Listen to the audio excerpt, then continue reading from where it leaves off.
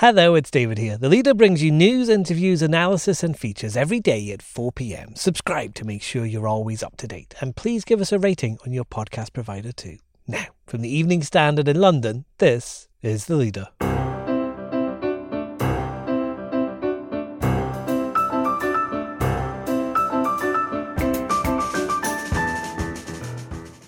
Hi, I'm David Marsland. The lockdown cancer time bomb revealed. These figures are a direct result of the lockdown and of patients' fear of coronavirus, either of contracting it or of feeling that they've been a burden to the NHS or don't want to be a burden. Our health editor Ross Lydell on why cancer has become the forgotten C during the coronavirus pandemic. And it does feel that it needs to tell the story about race in a way that's mediated by a young white girl. I didn't ever feel that I needed to have the story told to me that way. Best-selling author Lauren Wilkinson, one of Barack Obama's favourites, is To Kill a Mockingbird still relevant 60 years after publication?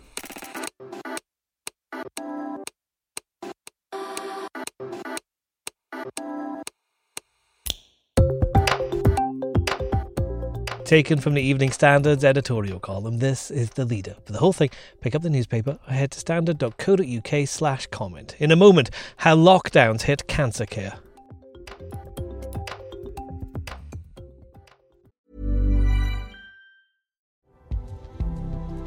This edition of The Standard is brought to you by the AXA Startup Angel Competition. I'm Sharmadean Reid, founder and CEO of The Stack World, and I'm here to help you turn your business dream into reality. There are 6 chances to win the competition, including 2 top prizes of £25,000, mentoring from myself and leading UK founders, plus business insurance for a year thanks to AXA. Go to standard.co.uk/AXA Startup Angel for details on how to enter and complete your entry by the 2nd of June 2024. Good luck. When you need mealtime inspiration, it's worth shopping Kroger, where you'll find over 30,000 mouth-watering choices that excite your inner foodie. And no matter what tasty choice you make, you'll enjoy our everyday low prices, plus extra ways to save, like digital coupons worth over $600 each week. You can also save up to $1 off per gallon at the pump with fuel points. More savings and more inspiring flavors make shopping Kroger worth it every time. Kroger, fresh for everyone. Fuel restrictions apply.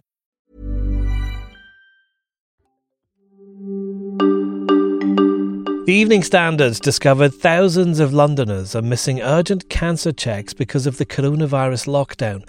A study in conjunction with Macmillan Cancer Support and the Breast Cancer Now charities has shown the number of people seeking a 2-week hospital referral in May was down 53% on the same time last year. The figures for those starting life-saving or extending treatments is also down. That's by 35%. Our editorial column's concerned COVID-19 will claim more victims than just those infected by the virus itself.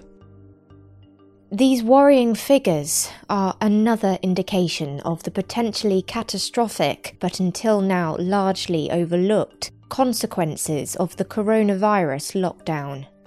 Our research shows, for example, that there has been a 50% drop in London patients being sent for examination for fast-spreading melanoma and a 47% drop in breast cancer checks, which equates to 3,000 fewer women having suspicious lumps examined. All this is deeply troubling and indicates that lives that might have been saved will instead be lost, depriving children of parents and many others of loved ones unnecessarily. Our health editor Ross Lydell is with me now. Ross, some of the figures you've uncovered on cancer care and treatment are astonishing. Is the lockdown entirely to blame for what's happening? Yes, these figures are a direct result of the lockdown and of patients' fear of coronavirus, either of contracting it or of feeling that they've been a burden to the NHS or don't want to be a burden, so are staying away from their GP and therefore not getting referred to hospital for these cancer checks. But this is genuinely putting people's lives at risk. Yes. What is well known is that if you have cancer, the longer you wait to be treated, the worse the cancer gets. So that's the basic thing. The second thing to say is that only about 7% of people who may have suspected cancer are actually found subsequently to have cancer. So it's a small proportion of the number who would normally get checked. But there are concerns that some people will be affected by this, particularly those who have faster acting cancers than others, such as some prostate cancers are particularly fast growing. Pancreatic cancer is particularly aggressive, and similarly for some breast cancers. And this is why campaigners are worried that cancer has become the forgotten C in the COVID-19 pandemic. Their point really is that while the Chancellor, Rishi Sunak, is busy encouraging us all to go and eat out, they're saying actually a far more meaningful thing would be to make sure that the NHS has as much help as possible to get all these checks going again. Because not only are patients frightened to go and get themselves checked, many investigations for cancer involve a camera going down your throat or into other areas, shall we say, and it's a difficult and also potentially dangerous procedure at present because of the risk of coronavirus being spread between patients and staff. So really there has to be efforts made to increase the diagnostic test again as safely as possible and as quickly as possible, and also to tackle the backlog, because what's happened really since March is that you've got thousands who would normally be seen each month. The numbers are stacking up month after month after month. These figures are just for May, but we're obviously now in July, and there's no sign that things are getting substantially better as we speak. And it's not only the case that patients are not going for checks, we also know too from these figures that actually the number of surgeries or treatments are also down as well once people are actually diagnosed with cancer. And you can read more from Ross on the Evening Standard's front page or online at standard.co.uk. Next. Sure, it holds up. And, I think that a lot of people really love it for reasons of nostalgia and because it's a great novel. But there are a lot of really great novels that also tackle similar themes. American Spy author Lauren Wilkinson on the legacy of To Kill a Mockingbird.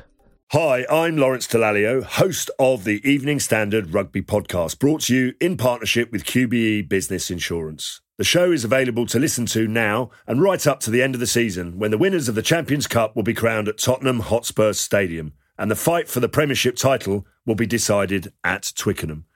QBE is one of the world's leading insurers, and they will help your business build resilience through risk management and insurance solutions. Subscribe and download now wherever you get your podcasts. Thanks for listening.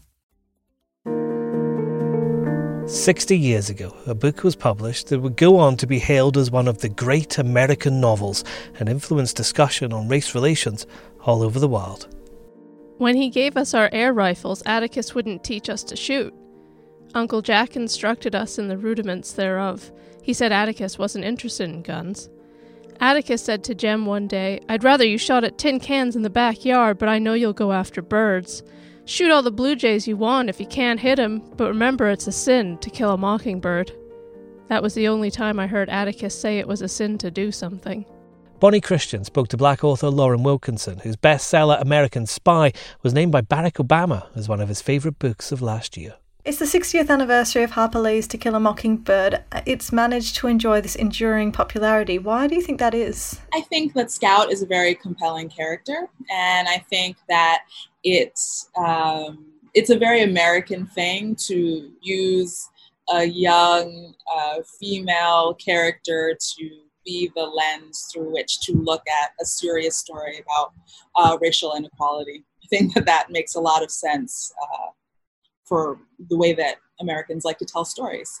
She's very palatable. It's an uncomfortable political story, but we get it through someone who a lot of Americans really, really identified with or feel they could. And do you think this novel holds up or resonates in today's world, particularly right now against the backdrop of the Black Lives Matter movement? I never really was that big of a fan of it, to be totally honest with you. I was assigned it in 7th grade, didn't read it, got a D in that class because I didn't read it.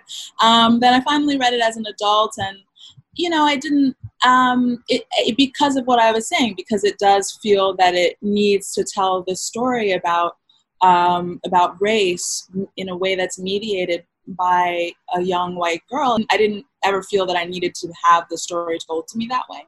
Sure, it holds up, and I think that a lot of people really love it for reasons of nostalgia and because it's a great novel of itself. But there are a lot of really great novels that also tackle similar themes that I think are just as valuable, if not more so.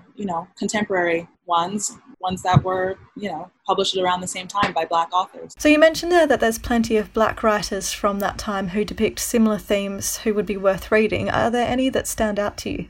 Well, just things that grapple with race in a different way that are around the same time. Just off the top of my head, Another Country by James Baldwin. I think that was published in 1962, so maybe 2 years after. A book I always recommend to people because it's one of my favorites is Passing by Nella Larsen. Way earlier, 1929, but earlier, and it feels very present. Feels like the way that it's tackling race could have been written much more recently. Invisible Man. There's a bunch of works from around that time that were really doing interesting things. And today, I have a couple of friends who've written really great books that I always think people should check out. Jamel Brinkley wrote a book of short stories called A Lucky Man that really discusses, Black life in America. My friend Nafisa wrote Heads of the Colored People, also a book of short stories that both of their work is just really exciting to me. I wanted to talk to you about your own book, American Spy, that'll be released next week. It follows the story of a Black woman working in a white male-dominated world. What would you hope for readers to take from the themes that you raise in the book? The book is written set in around 1985, but I think it's still very relevant and modern. I used the past to talk about social and racial dynamics that I feel are very present today. So most people who read the book, I think, pick up on that. So I feel, I did what I set out to do, And that's The Leader. You can keep up with all the latest breaking news at standard.co.uk. And on Monday morning, why not try our audio news bulletins? Just ask your smart speaker for the news from the Evening Standard. This podcast is back on Monday afternoon at 4 p.m.